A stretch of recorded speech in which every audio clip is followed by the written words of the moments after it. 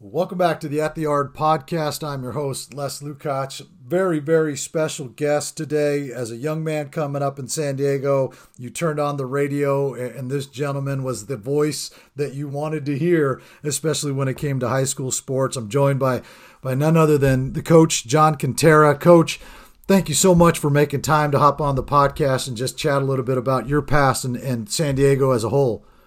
Les, thanks so much for having me. Really looking forward to this. We'll have a lot of fun.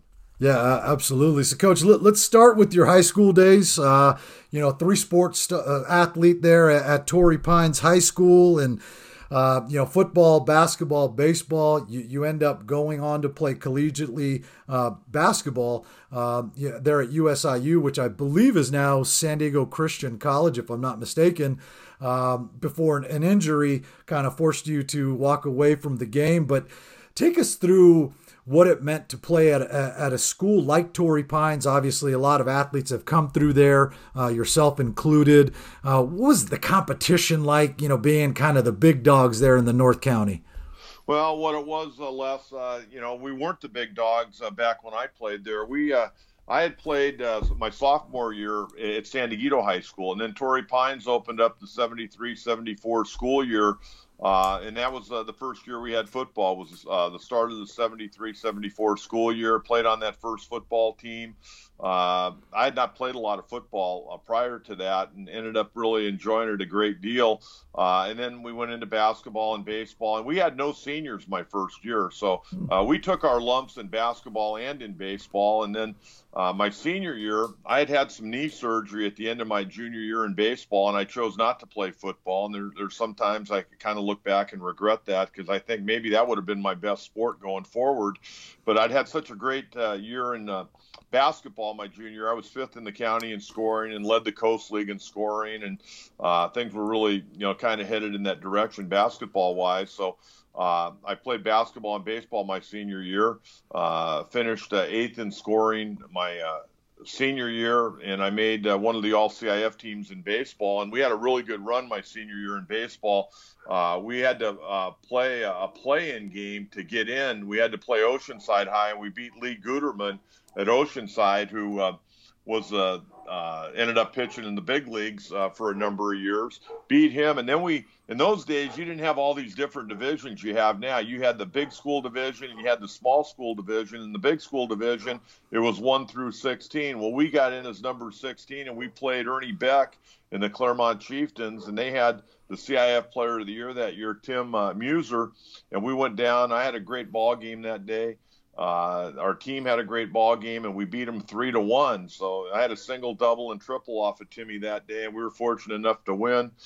Then we went to play Patrick Henry at Cunningham Stadium, which is now Fowler Park. Yeah. And this is a great run for the Falcons. We're a second-year school. Craig Scoggins is our head coach, and I went down there, and Patrick Henry, they had a really good team, and we beat them. I think it was 14-3. I had a single, double, triple, and a walk in that game, and everything was going well until we had a day off. And unfortunately, Coach Scoggins is one of his parents had passed away, and we didn't have practice, and we played the following day down at Mesa College, and Curtis Burkhead, who was a great pitcher out of Crawford High, went on and had a great career pitching for the Aztecs, beat us that day. I went 0 for 3, but I was one of the only guys in the lineup that didn't strike out. But we had a great run my senior year, considering we were only a second-year school. We got beat by Crawford, and Crawford ended up getting beat by Madison, who had beaten Allen Trammell and the Kearney Comets in their semifinal. And Madison had a loaded team that year with I could go up and down their roster. They had a lot of great players. But,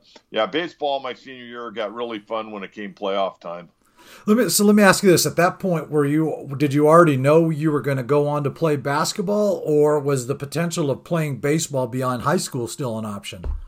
Oh, no, it was definitely an option. I knew I'd been recruited by Palomar. I'd been recruited by Coach Sandbeck and Coach Mulvihill, the basketball coach at San Diego Mesa, Miracosta College, Skip Enger, their basketball coach, and baseball coach John Seeley were recruiting me.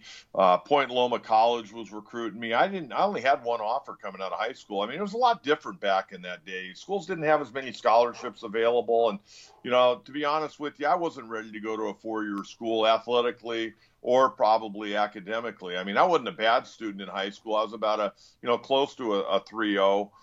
But most of my emphasis, being honest, was I wanted to be an athlete. And Miracosta, I knew if I went to Miracosta, I could play both sports. And I was one of those guys, I could never make a determination on what I wanted to do. I was a good basketball player, but baseball was always my first love. I was a big guy, but I didn't hit with a lot of power. I was a line drive guy. Who didn't strike out much. You normally hit cleanup on the team, but wouldn't hit too many home runs. I'd hit a few doubles, but I was just a good RBI guy. So I chose to go to Miracosta, and I had 2 wonderful years there playing both baseball and basketball. And then you head over to USIU after that, and walk us through kind of that transition, if you will, and then it coming kind of to a sudden end, if you will. Yeah, Les, when I was coming out of junior college, I mentioned I had one scholarship. It was Coach Foster, who's a great guy, by the way.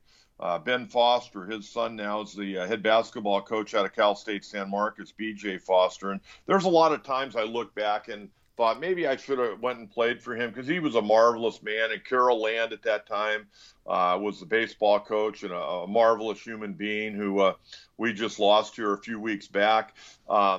But when I was coming out of Miracosta, I was a real good shooter, but I changed my game. I was a shooter in high school and I was a shooter in junior college, but I learned how to play with my back to the basket, and I learned how to rebound, and I was a completely different player 2 years after getting out of high school. I just my game had kind of been transformed. I learned how to rebound. I learned how to play down in the low post because I was even though I was a big guy in high school, I could really shoot. And I look back, I wish they'd had the 3-pointer back when I was in high school.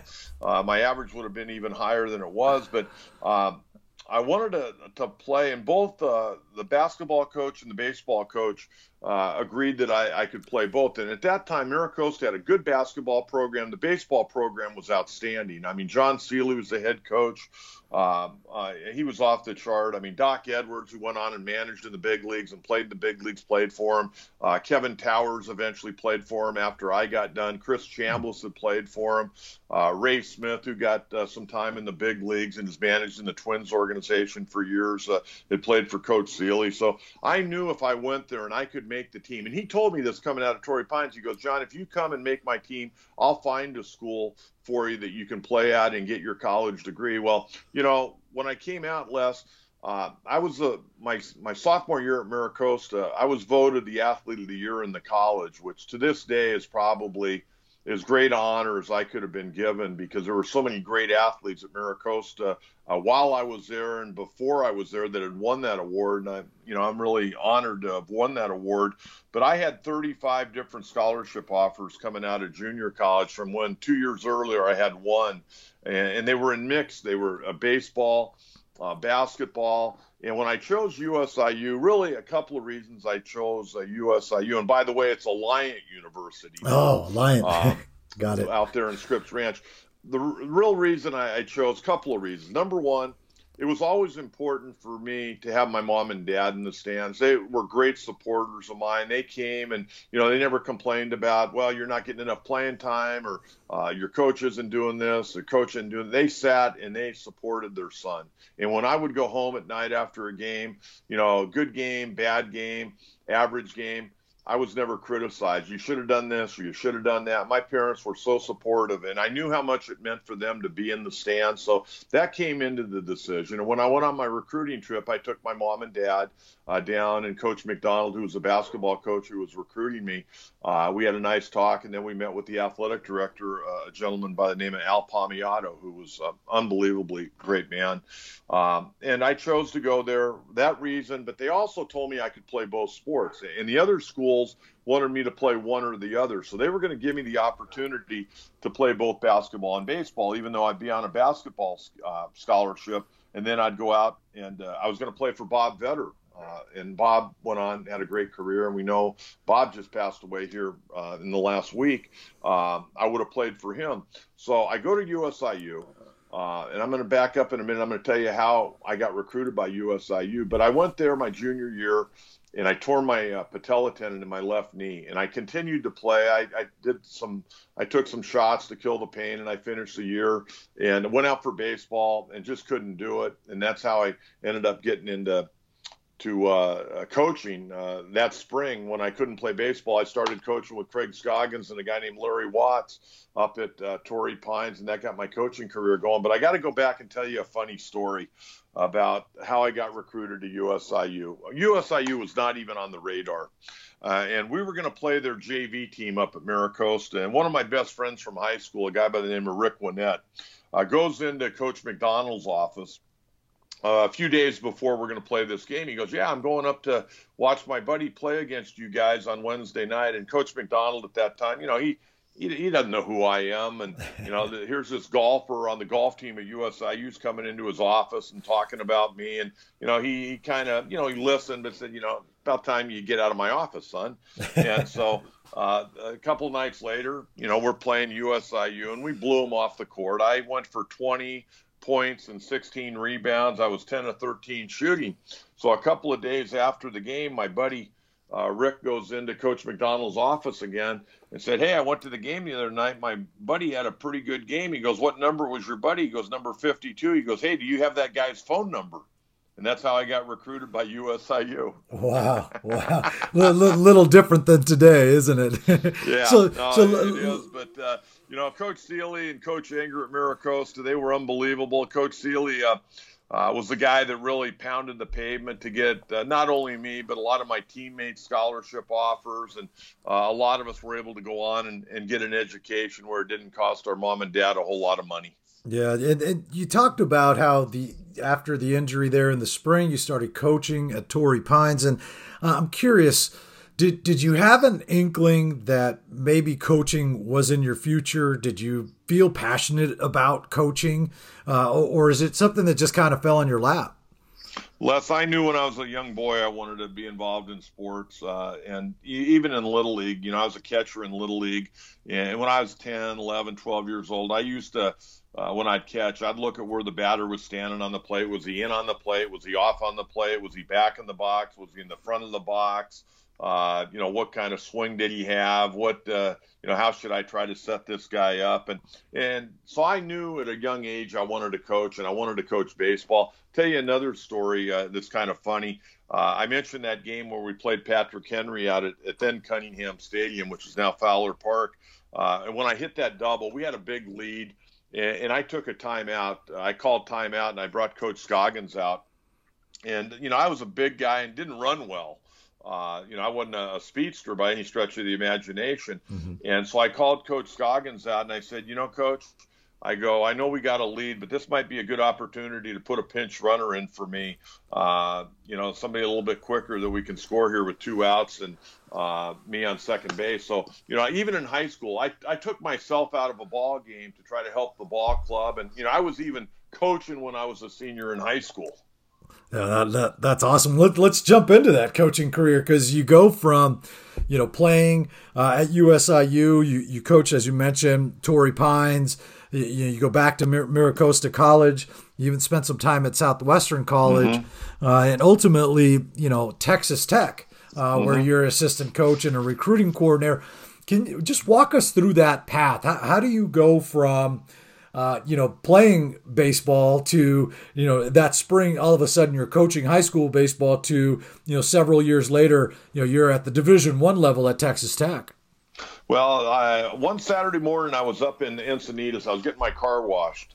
And my high school baseball coach, my senior year, Craig Scoggins, who, by the way, is in the Aztec Hall of Fame as a wide receiver. He played there for Coach Coryell.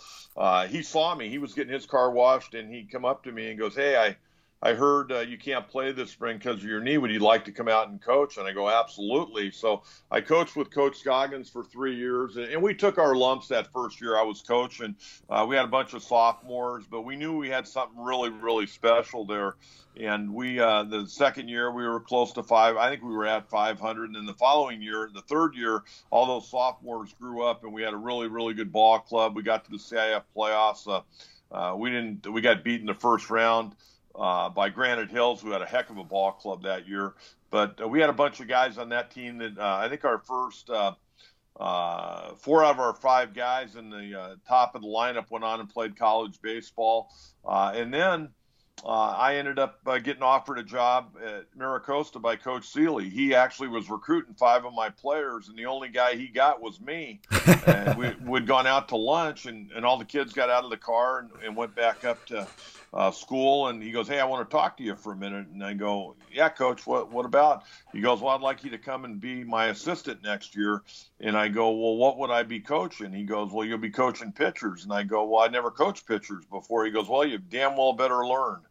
And so I took the job, Les. And here's the great thing about John Seeley. John Seeley, anybody you talk to, if you could play for him, you could play for anybody. Okay, he was the toughest guy on and off the field. I mean, he held you to a very high standard academically. The way you treated people, the way you treated your teammates, the way you wore your uniform, if your shoes were shined. I mean, it was a tough program.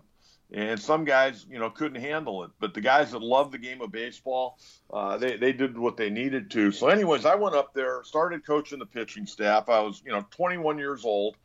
I'm coaching guys that are 18. We had a great staff that year, had a pretty good ball club. And then every year, I was there for 3 years with Coach Seeley. And every year, Les, he gave me more and more responsibility. And I think in the 3 years, there were 5 games where he was not present. He was sick or, something, he couldn't make it. Okay. Mm-hmm. Well, Les, to this day, and Coach Seeley passed away many years ago. I don't think he was ever sick. I think he wanted to give me an opportunity to run the ball club and see how I would do. And in those 5 games, we were fortunate enough to win all 5. We went 5-0 with me running the show. And I think it was just, he was bringing me along. He knew I had great passion for the game. He liked me when I played for him. Even though he was tough on me. I mean, he was very, very tough on me, and he was tough on all of our guys. I mean, we could talk about John Seeley and tell stories about him for a week and a half, and then would probably forget a few and have to come back and talk more. I mean, legendary stories about this guy. But he taught me how to be a college baseball coach. And after 3 years, I had a little bit of a problem with the athletic director at that time, and I chose to go to Southwestern. And I quit MiraCosta on a Thursday afternoon about 2:30. Southwestern hired me the next morning at 8 o'clock, and I worked 1 season with Jerry Bartow, who had a great run down there. And we had a marvelous ball club in '85. We won the conference title, won the league tournament title, got to the state playoffs, got beat by San Bernardino. But we set all kinds of school records, most wins, most home runs. It was a great group of guys. And then I was fortunate enough to be offered a job at Texas Tech as a recruiting coordinator. And what's interesting about that was the year before I went there in '85, when I was at Southwestern, they had had their worst year ever in school history. They had the most losses in school history. So they bring me in to be the assistant baseball coach, recruiting coordinator. And the 1 year I was there, we set the school record for wins. It's a long story, but I'll make it short. The story was the athletic director and the head baseball coach were not on the same page. After the season was over, the head coach walks in the office, goes, shut the door. He goes, I just got fired. And here I am with a wife and 2 children at that time, young children, going, man, what does that mean for me? Well, what it meant for me was I was the only guy rehired on the staff. I got rehired, went through the fall program, really didn't like the way things were going, and I decided to come back to San Diego, and then I accidentally got into the radio business. Yeah, well, I was going to transition into that, and I mean, you say accidentally, and I'm assuming you just kind of joking around there, but I mean, that's really, again, as a young guy coming up in San Diego, I mean, we after Friday nights, we would sprint to the car, to hear Coach Quintera talking about high school football because, back in that day, that was the only way you could get your information was either the news or the newspaper, right, or the radio. And so, talk to us about that transition a little bit. Going through, coming off of 17 years of coaching baseball, and then all of a sudden, hey, now I'm in the radio business. Well, I came back. And, I really didn't know where my life was going to go. I mean, I needed a job. We had a home in Solana Beach that was being rented out. So we were living with my mom and dad and, a wife and 2 kids. And, we came back at like late February, early March in 1987. And Orrin Freeman, who was a great friend of mine in baseball, he was working for the Yankees at that time. And he took me up to Los Angeles to meet with a gentleman by the name of Bill Livesey from the Yankees. And, at that time, there were no jobs. I mean, everybody was going to spring training. And so I didn't really know, what was going to happen. I figured I was going to have to sit out, maybe do some substitute teaching up in the San Diego Union High School district and, do whatever I could to survive for a few months. And so I went up to Torrey Pines High School one day, and Frank Chambliss, who'd been my coach my junior year in high school and had been an assistant one of those years I played at Maricosta, said, hey, why don't you come up to Carlsbad tomorrow? We're scrimmaging up there. So I went up there on a Wednesday, and about the 3rd inning, Frank walks over to the chain link fence and looks through and goes, hey, would you like to coach this year? And I go, yeah, but I can't come out here for $500 or $600. He goes, well, a guy wants to talk to you. I go, who's that? He goes, a guy named John Lynch. I go, what's he do? He goes, he owns 17 radio stations. So I go, okay, well, give me his number and I'll give him a call. So I gave John Lynch a call. I went over to his house on a Sunday. We worked out a deal that I'd work at the radio station. Didn't have any idea less what I was going to do. He just said, show up at the radio station and we'll figure this out. But we want you to take the first month off and coach baseball at Torrey Pines. So, so that's how I got in. Is John Lynch wanted me to coach baseball at Torrey Pines because his son, who's now the general manager of the 49ers, was a sophomore, and he wanted me to coach Johnny. And so, that was in 1987. They didn't have an all-sports station then. They had, it was called 690 Extra Gold. The morning show was Irv Harrigan and Paul Bloom. And that fall, the following fall, I was there. I started in March of 87, went on the actual payroll of August of 87.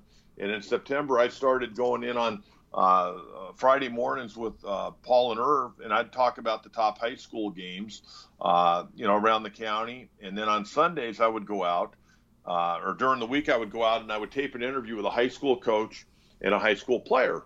And they would run it on the Charger tailgate talk show because we had the Chargers on the oldie station. Okay, so I did that for 1 year, and I continued to work. And next thing you know, they got me coaching football at Torrey. They got me coaching basketball. I was coaching 4 teams in 3 different sports within a year of coming back. And what I was going to say, for 88, 89, I really didn't do a whole lot. I did some cable television, but I wasn't on the radio. But then in 1990, they decided to go to an all-sports station. And I had quit coaching football after the 89 season, so I was available to do something football-wise, either on Friday nights or Saturday morning. Well, we started the show in 1990 on Saturday morning. And Jim Rome, Randy Hahn, Brad Sesmet, those guys would be kind of the lead-in guy for me for a couple of weeks, and then I took it over by myself because I'd never been on the radio except having been interviewed, okay? So it went really well on the Saturday morning. So in 1991, we moved it to Friday night, 11 to 1, and we did that for many, many years on 690 and then 1090, about a 25-year run, barking out those scores every Friday night. But the thing that helped me was a couple of things. I had a couple of breaks along the way. Chet Forty, who worked with me and unfortunately passed away in 1996, he was a big fan of mine. He really liked what I did, knew I knew sports, and he was always pushing to make sure I got more and more and more, and he enjoyed working with me, even though I wasn't his regular partner. And then John Lynch, who owned the station, he was telling these guys, you got to get this guy up. This guy knows a lot about sports. And, when John Lynch called me down to his office, Les, this is the honest to God's truth. He calls me in like August of 1990 and goes, hey, we want to start a high school sports show on Saturday morning. I go, oh, that's great. He goes, we want you to be the host of it. And I go, well, I've never been on the radio. as a host. He goes, it's very easy. He goes, when the red light goes on, you talk. When the red light goes off, you get a drink of water, you go to the bathroom, you do whatever. And when that red light comes back on, you start talking again. Well, it's not that easy as he made it out to be, but that's how I got my start.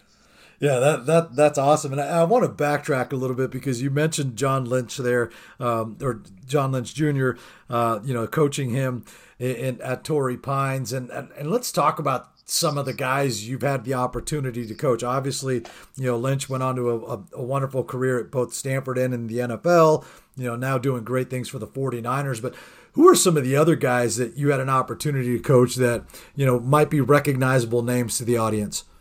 Well, Johnny, obviously, because he's in the Pro Football Hall of Fame, but, John was such a great guy to coach. I mean, he had great passion. He was a great competitor. He was a great teammate. I also had the pleasure of coaching his brother. His brother graduated in 1993, and Ryan went on and pitched at UCLA and pitched about 4 years of professional baseball. Those guys were a dream to coach. I coached Chad Hutchinson. Who pitched one game in the big leagues, and his career probably for me didn't go the way I had hoped. I thought Chad was a better baseball player than he was football player, but he ended up being a quarterback in the National Football League with Dallas and the Chicago Bears. He was a good hard-nosed guy. His dad brought I had a baseball school left back from 90 to 95. And Lloyd Hutchinson, Chad's father, brought him and his brother Trevor down to my baseball school and said, hey, I want you to teach these guys how to pitch.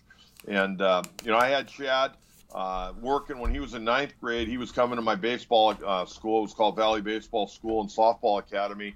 And he'd take lessons for me. His brother Trevor, who was a couple of years behind him, he'd take lessons. And then the following year, the last year that I coached baseball at Torrey Pines was 93. Chad was a sophomore. And, after I left, he went on and he continued to get better and better and better. And, like I said, I thought he was a better baseball player than he was a football player. But, like me, I didn't know I'd be in the radio business. I think he probably thought he was going to pitch for years in the big leagues. He ended up being an NFL quarterback, and he's a great guy and was always a tough, hard-nosed competitor and a great teammate. And it seemed at kind of that, that 6-7 years that Torrey Pines was kind of a pipeline to Stanford. I mean, obviously the academics, but anything else, any other reason you might be able to put your thumb on that? I just think that, Stanford was pretty aggressive. Jack Elway was the one that started to recruit Johnny, and then he ended up getting let go, and Dennis Green came in, and him and Willie Shaw recruited John, as did Coach Marquis, the baseball coach. And, people forget that, Johnny actually was already playing professional baseball before he went back and played his senior year of football. If, Bill Walsh wouldn't have taken over for Dennis Green, I'm not sure Johnny would have come back and played his senior year. He may have continued to throw baseballs in the Marlins organization. I mean, the baseball that he threw in his very first professional game is in the Baseball Hall of Fame because that was the very first organized game by the Marlins before they had a big league ball club. Johnny threw the first pitch in Marlins organization history. Oh, wow. That's a fascinating fact that probably nobody knows about. I'll tell you another guy that got a cup of coffee in the big leagues, and he kind of got frustrated and eventually retired, was a guy named Mike Humphreys, who's my center fielder at Texas Tech. Mike was a tremendous player. He actually was in the Padre organization, and I guess I kind of take credit for him getting drafted. Bob Warner was a scout here in San Diego, great coach at Hoover High School. And Bob came out one night when Texas Tech was playing, and I went down to the game. I'd left there, a couple of years earlier, and I wanted to go down and see some of my old players. And Mike was still playing there, and I told Bob about him. I go, man, this guy can really play. And he had a big night against Jim Dietz and the Aztecs that night. And his high school coach was also a Padre scout, Benny Jones from DeSoto, Texas. And Benny got credit for drafting Mike, but I think Bob Warner had a lot to do with it because he had the year of Jack McKeon, and Mike was going through the system really well. He'd been a Double-A All-Star, and then the Padres decided to trade him to the New York Yankees for an outfielder by the name of Oscar Azokar. In those days, players were going up and down from Columbus, and Mike kind of got tired of going from AAA to the big leagues back and forth on that trolley and decided to retire. But he was a tremendous, talented ball player that I had at Tech. Coach, let's shift gears a little bit because you decided to well, I don't know if you decided, but the decision was made that in 2010 you kind of walk away from radio, you could say, and decide to take on the role as GM of the San Diego Sockers. And again, I mean, if you grew up in the late 80s or mid 80s going to Sockers games, you knew all about Julie V and, the San Diego Sports Arena was the place to be at that time. I mean, we had season tickets as a kid, and my dad being Hungarian, Julie V being Hungarian. I mean, that naturally became our family's favorite player. But take us through that transition. What led you to that, and what was that experience like for you for 6 or so years?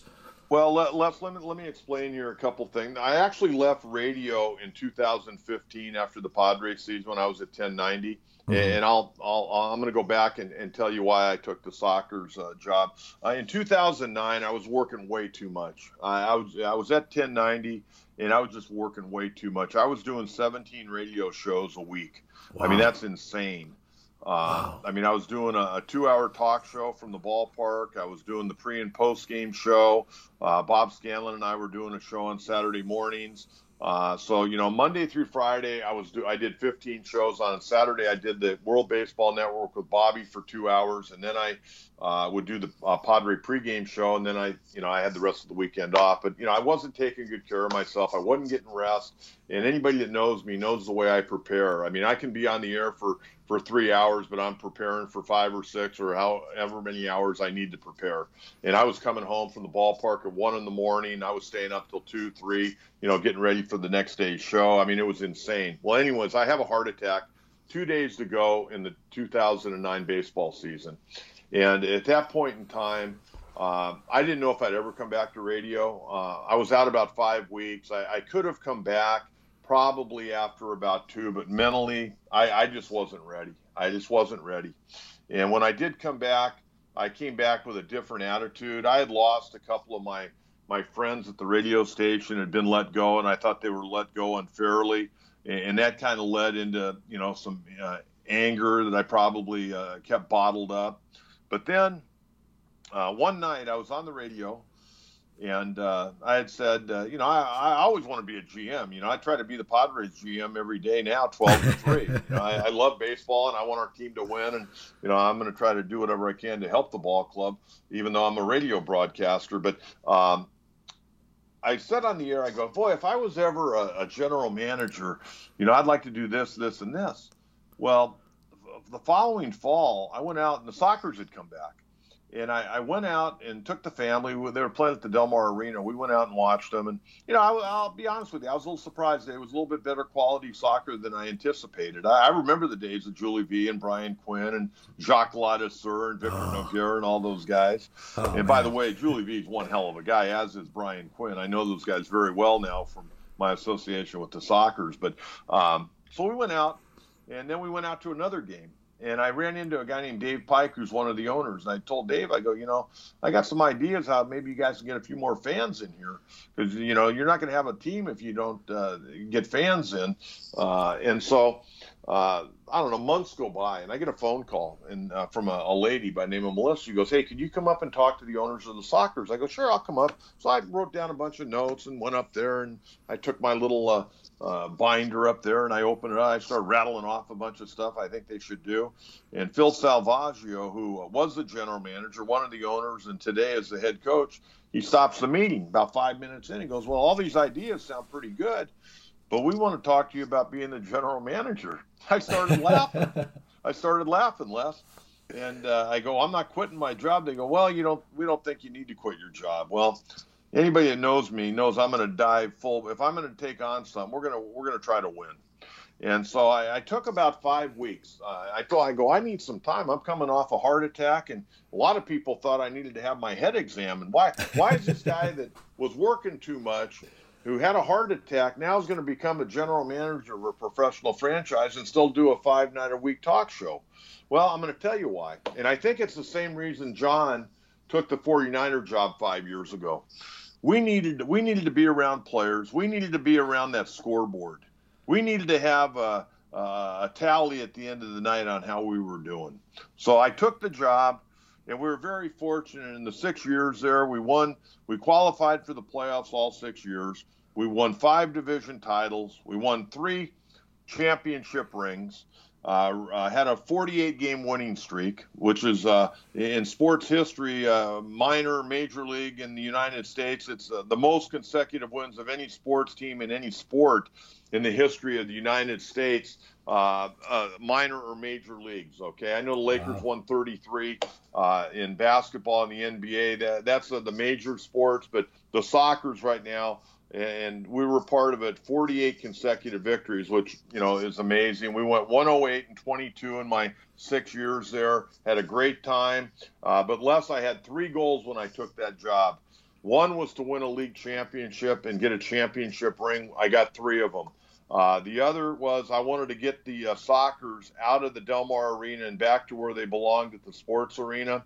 And between myself and Ernie Hahn, we were able to make that happen after my second year with the Sockers. And the third was I wanted to make sure that financially the Sockers were in good shape to where they wouldn't go away like they had a couple of other times. And they're going strong. They're having a great season right now. Real proud of that franchise, and hopefully they can keep it going for years because indoor soccer is a lot of fun. Oh, it's an absolute blast. I mean, you go back to those Julie V. Brian Quinn days. I mean, again, the Dallas, the sidekicks. I mean, they're just couldn't stand those guys. Tattoo boy. Boy, Tattoo. He came back and coached the Dallas Sidekicks, and we were fortunate enough to beat him when I was with the Sockers. But he's actually off the turf. He's a pretty good guy.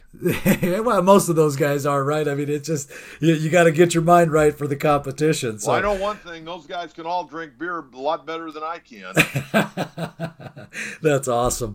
So, Coach, now you talked about the Padres there and your involvement with the Padres, the pregame, the postgame show, and the Padres again. I go back to this, we're both native San Diegans, and, the love for the Padres runs deep. And, the last couple of seasons, they've been a little up and down. And, what do you think it's going to take to get those guys over the hump? Well, I think bringing in Bob Melvin, Les, I think this is a brilliant hire. And, he's a great man, outstanding baseball man, but he's a people person.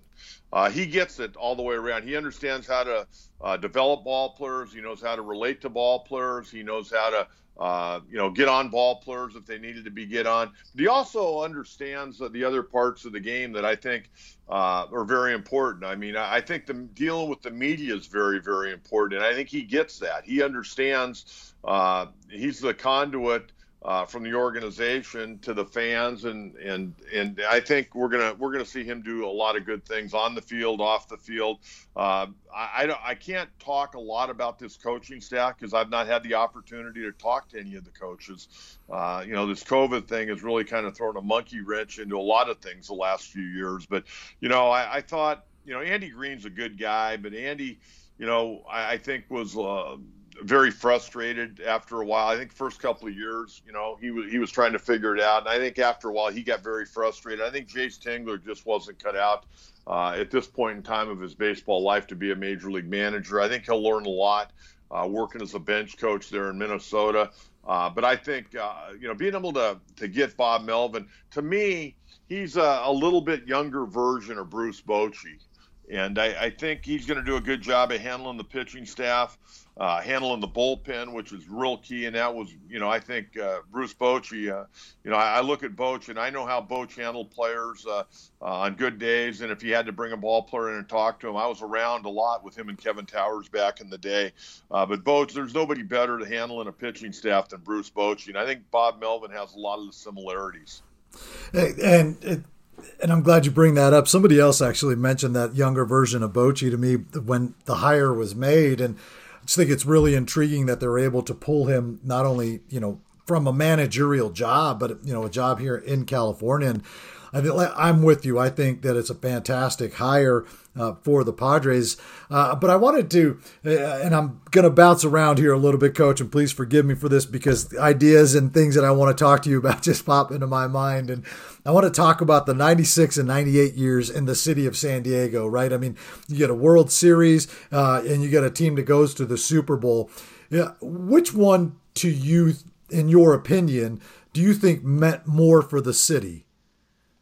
I think probably the Super Bowl when they went and, the 94 season, 95 Super Bowl. I think that, Les, I was doing the post-game Charger talk show, and I remember I was at the Marriott Hotel in La Jolla, and I had to go down to Fifth Avenue for the post-game show. And I remember I was driving an Aerostar van, and there's people on Market Street. Market Street hasn't always been the greatest street to drive down, okay? So I'm hauling butt after they beat Pittsburgh, and I'm going down Market Street, and I got people standing in the middle of the street as I'm driving my big Aerostar down the road, and they're high-fiving me as I'm going down the street. I go to, it was called Brewski's. I think it was Brewski's place right there on the corner of Fifth Avenue. And me and Jeannie Zalasko are doing the post-game show, and I'm trying to give out the stats for Stan Humphries and Natron Means and the offensive players. And I got these two beautiful girls with their butts right in my face dancing on the table that I'm broadcasting from. So that gets over. I come back to Solana Beach. I get cleaned up, and I head back to the stadium. And what I saw at the stadium on that Sunday night, I hope someday to see it, maybe with the Padres at Petco Park when they come back from, winning a National League championship, heading to the World Series. They said there were 75,000 at the stadium. That's not right. It was well over 85,000. And to be able to broadcast from the stadium that night, be down on the field, when the Chargers walked through that tunnel in right field, I'll never forget it. I mean, I know it wasn't a game, but it was because of a game earlier that day. This city was just absolutely electric. Coach, I lived up the street from the Murph at the time, and me and about 5 buddies walked down the street because it was literally a 10-minute walk. Had no idea what to expect when we got to the stadium, and I'm getting goosebumps just talking about it. It was... I was there for that Squish the Fish game, against Miami. Right. That was as electric as I've ever seen the Murph. Would you agree?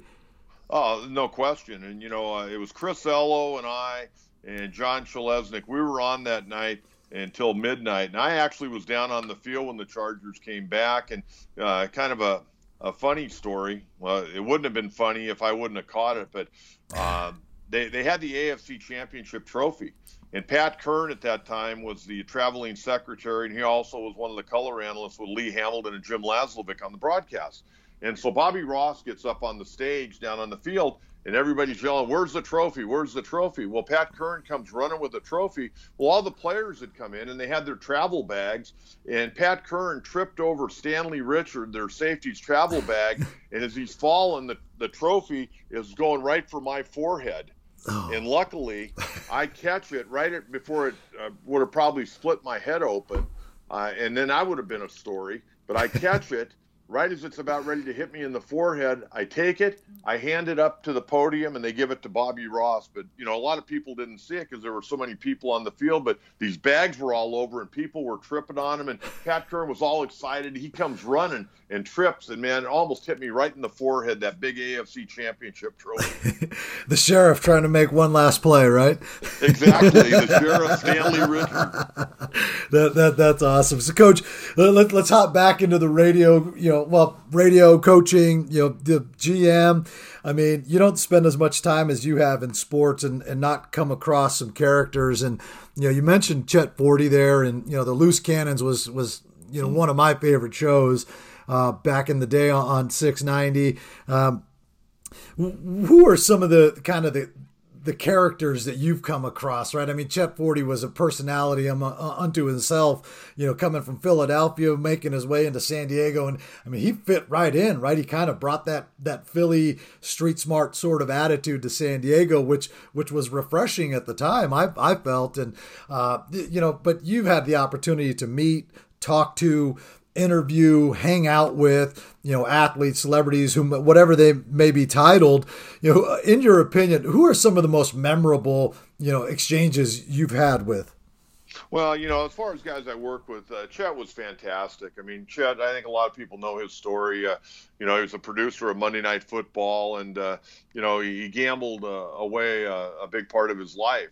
And he'd come to San Diego. John Lynch gave him an opportunity to kind of get rolling again, and him and his wife and daughter, Jacqueline, came out here and, really was really enjoying life. And Chet and I became really good friends outside the radio station too, Les. Our daughters were in the same class at Torrey Pines. They graduated in '97, and so Jacqueline and Brooke, they were friends. I used to go pick Chet up and we'd go up and watch basketball games. He was the 1957 College Basketball Player of the Year at Columbia. He loved basketball, so we'd go up there on a Tuesday night or Wednesday night, maybe even a Friday night, and watch a ball game together. And unfortunately, he passed away in 1996. And I agree that was probably my favorite show too, the Loose Cannons. I was on that show a lot. I mean, I used to come in every Friday and visit with them. We'd go out to breakfast on Friday mornings, me and Steve down at Perry's Cafe right down the street from 690. And those guys were my close guys. Lee Hamilton, of course, who was a fixture in sports talk radio in Southern California. I worked with Lee for over 25 years, and he did a lot of good things in this business and gave a lot of us an opportunity over the years to be successful. And 690 was a really, really special time. And the people that made the decision to break up 690. Shame on them because, for 5 years we were kicking the hell out of that station in L.A. and killing them in the ratings, and they decided to get rid of all of us. And after they got rid of all of us, the station up there in L.A. lasted 6 months. So that broke up probably the greatest radio station sports-wise in the history of Southern California.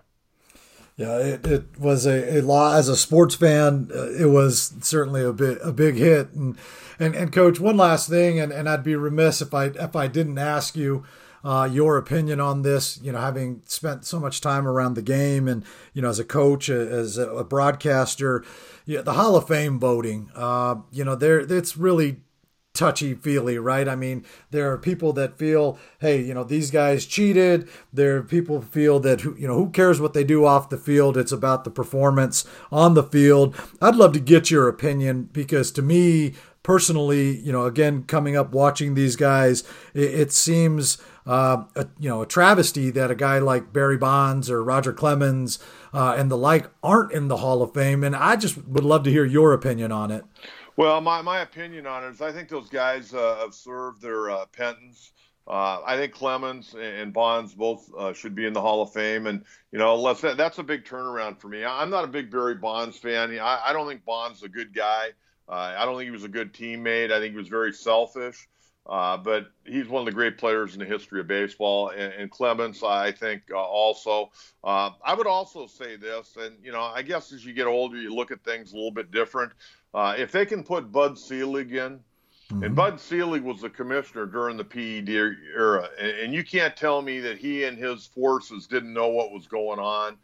They knew what was going on. The owners knew what was going on, but they continued to go to the bank and cash checks and put money in their bank account.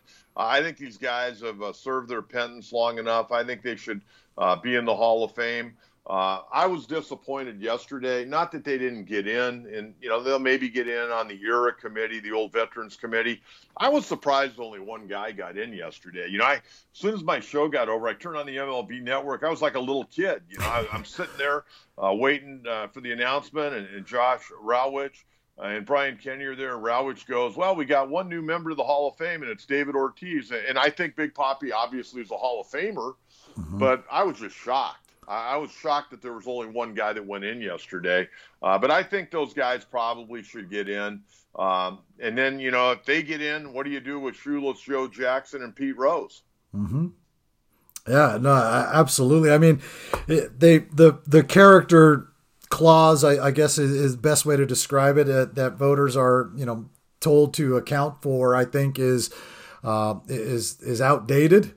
Quite honestly, I mean, you have guys that, I read an article yesterday with the spitballer, right? I mean, and when it was outlawed, guys that already threw it before that, were grandfathered in, and here you have a Hall of Famer whose plaque says the greatest spitball pitcher ever. So it's like, I mean, it seems contradictory, right?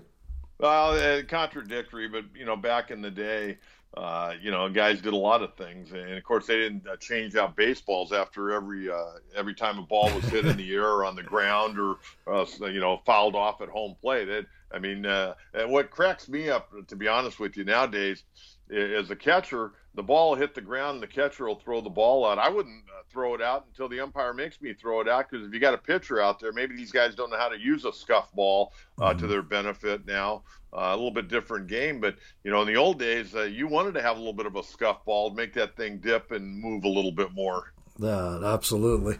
Well, Coach, again, I can't thank you for honoring me with coming on the podcast. This, as a guy, I mentioned this several times, that came up in San Diego. This has been a treat for me to have you on the podcast, and I can't thank you enough for joining me. Oh, Les, hey, anytime, and you and your staff continue to do all the great things you're doing out there. You guys are helping a lot of youngsters by going out there, covering them, writing about them, talking about them. Believe me, you probably don't get a pat on the back here and there, but a guy that lives and breathes baseball and wants to see a lot of these young kids live out their dreams, you and your staff are doing a hell of a job. That means so much coming from you, Coach. Thank you very much. You're welcome.